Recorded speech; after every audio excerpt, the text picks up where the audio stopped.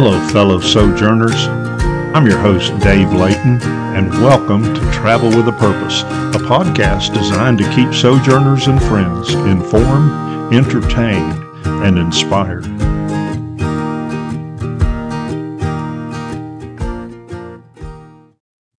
In today's episode, we will be talking a bit about some things to keep in mind, to prepare for, and some things to do in the event of severe weather events. This is not an exhaustive list, but are some things to keep in mind to prepare for and deal with severe weather. No matter how well we prepare and plan, weather has a mind of its own, and we have little control when we find ourselves in our RV during a storm. It's an obvious understatement to say that being in an RV or camper is not the best place to be in any severe weather event, and we can all share stories of being in a storm while traveling with a purpose. Also, it's quite a thrill ride to be driving or pulling a rig during a storm. Probably none of us like to wake up to a severe thunderstorm in the middle of the night with the rig rocking from all the high winds. Oh, and don't forget periods of heavy snow and sleet. Well, certainly before any trip, make sure your RV and systems are working as they should be. Keeping proper maintenance on the rig will remove a lot of potential dangerous situations. Well, let's begin. First, be prepared by knowing the weather patterns and different types of storms common in the area where you're traveling or where you're located. I make it a habit to look at the weather forecasts for where we'll be traveling to and where we're staying at. This helps us prepare for any storms and areas to avoid. Think about things like crosswinds, tornado activity, hurricanes, flash floods, and snowstorms. This gives us valuable information to prepare a plan. Being prepared before an event increases survivability. I also recommend looking on the Weather Channel or other weather information sources to learn how to deal with various weather events. In any emergency, protecting yourself and your loved ones has the highest priority. Keep this in mind as you prepare. Property and stuff can be replaced, but not lives. A good order to keep in mind is protect people, then pets, and then property. Here's some quick things to do before a weather event hits. If you're caught in a storm, seek shelter. This might mean leaving the rig to seek personal shelter. A rig is not a place to be in a severe weather event, especially if it involves high winds. If you have time, relocate away from the severe weather. If necessary, move to higher ground or lower ground, depending on the situation. Well, obviously, higher ground is safer during possible floods, and lower ground is safer during high winds. Make sure there's adequate food and supplies. If you need medications, make sure you have enough to last through the event and that they're in something to keep them protected and dry. Also, don't forget to protect any valuable documents. Keep valuable documents and medications in some sort of a wet-proof container. Even something like a simple Ziploc bag helps. As part of preparing for a trip, check emergency supplies like batteries, flashlights, communication equipment, and if you have one, the condition of the generator. Of course, have adequate fuel for the generator. By the way, if you have a gasoline-powered generator, be aware that gas can go bad if it's not treated. This will make it very difficult to start your generator or even keep it running. If gas has been stored for more than 6 months, consider replacing it with fresh gas. But you can also extend the life of gasoline if you use additives like Sta-Bil or some other sort of additive that is designed to extend the life of the gas. You should have an emergency battery-powered weather radio. There are some inexpensive but very good ones available that are multifunctional. Many even have a USB plug so you can recharge phones. You might consider getting a weather radio that has a crank generator that you can use to recharge the battery.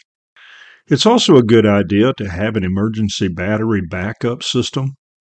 These can be quite expensive, but there are some available for a few $100s, and there are some that are rechargeable with solar panels. And be sure that batteries and backup systems are fully charged. Well, you do want to have sufficient food, water, and propane in your rig.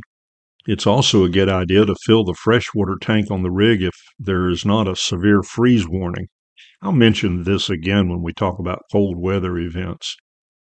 But even if the water in the tank is not used for drinking, it will help for flushing toilets and taking showers. You might also consider disposable plates and utensils to conserve on water and fuel. Before the storm hits, unhook the outside power.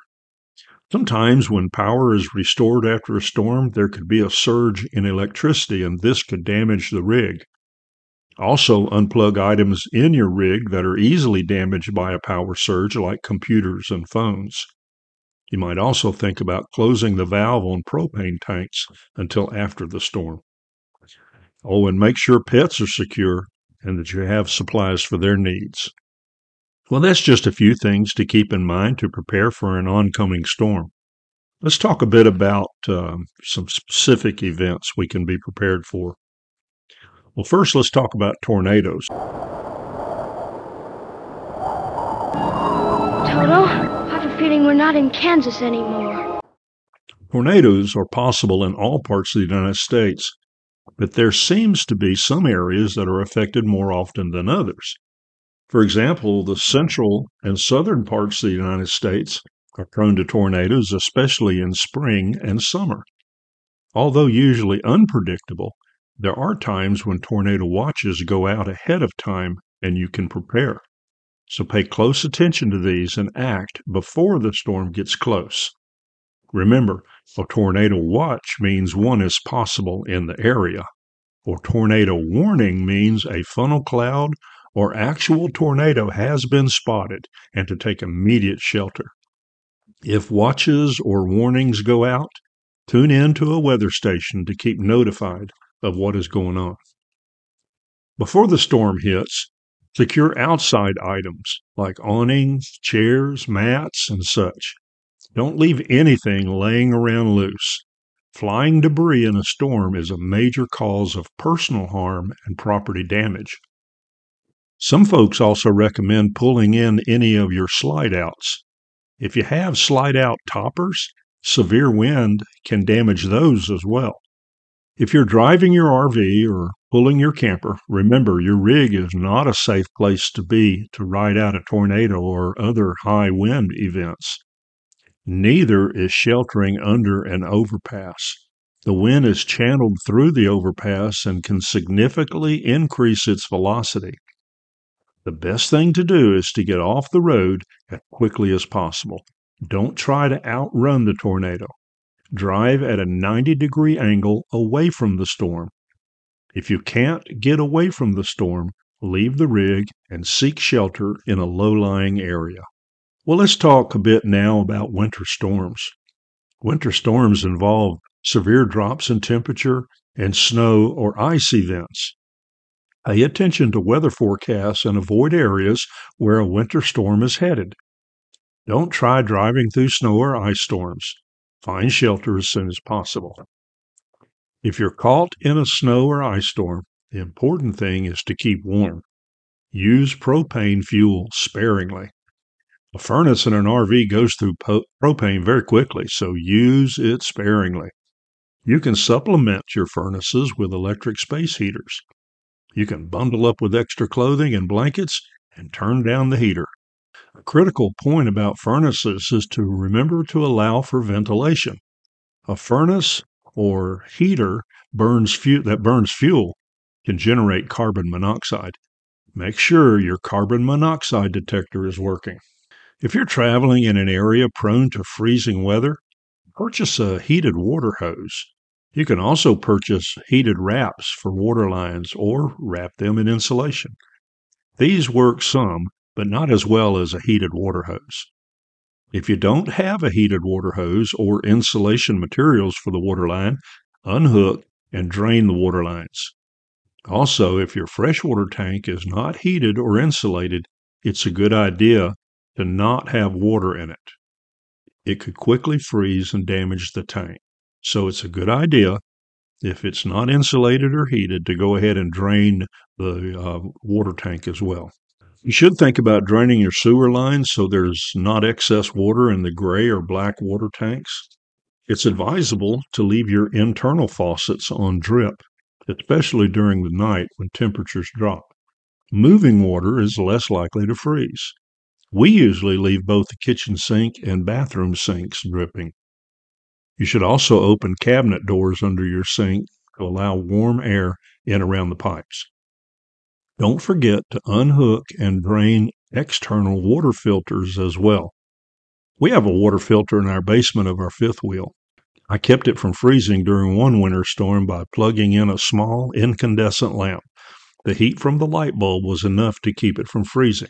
But remember, it can get quite warm, so make sure it isn't close to anything flammable or anything that can melt, like electric or water lines. Well, that's not everything to keep in mind for RVing during severe weather, but hopefully it's some information you can use. And perhaps it'll get you interested in learning more and being prepared. If you have other information and tips to share about surviving during winter weather or severe weather, please let me know and I'll include it in future episodes.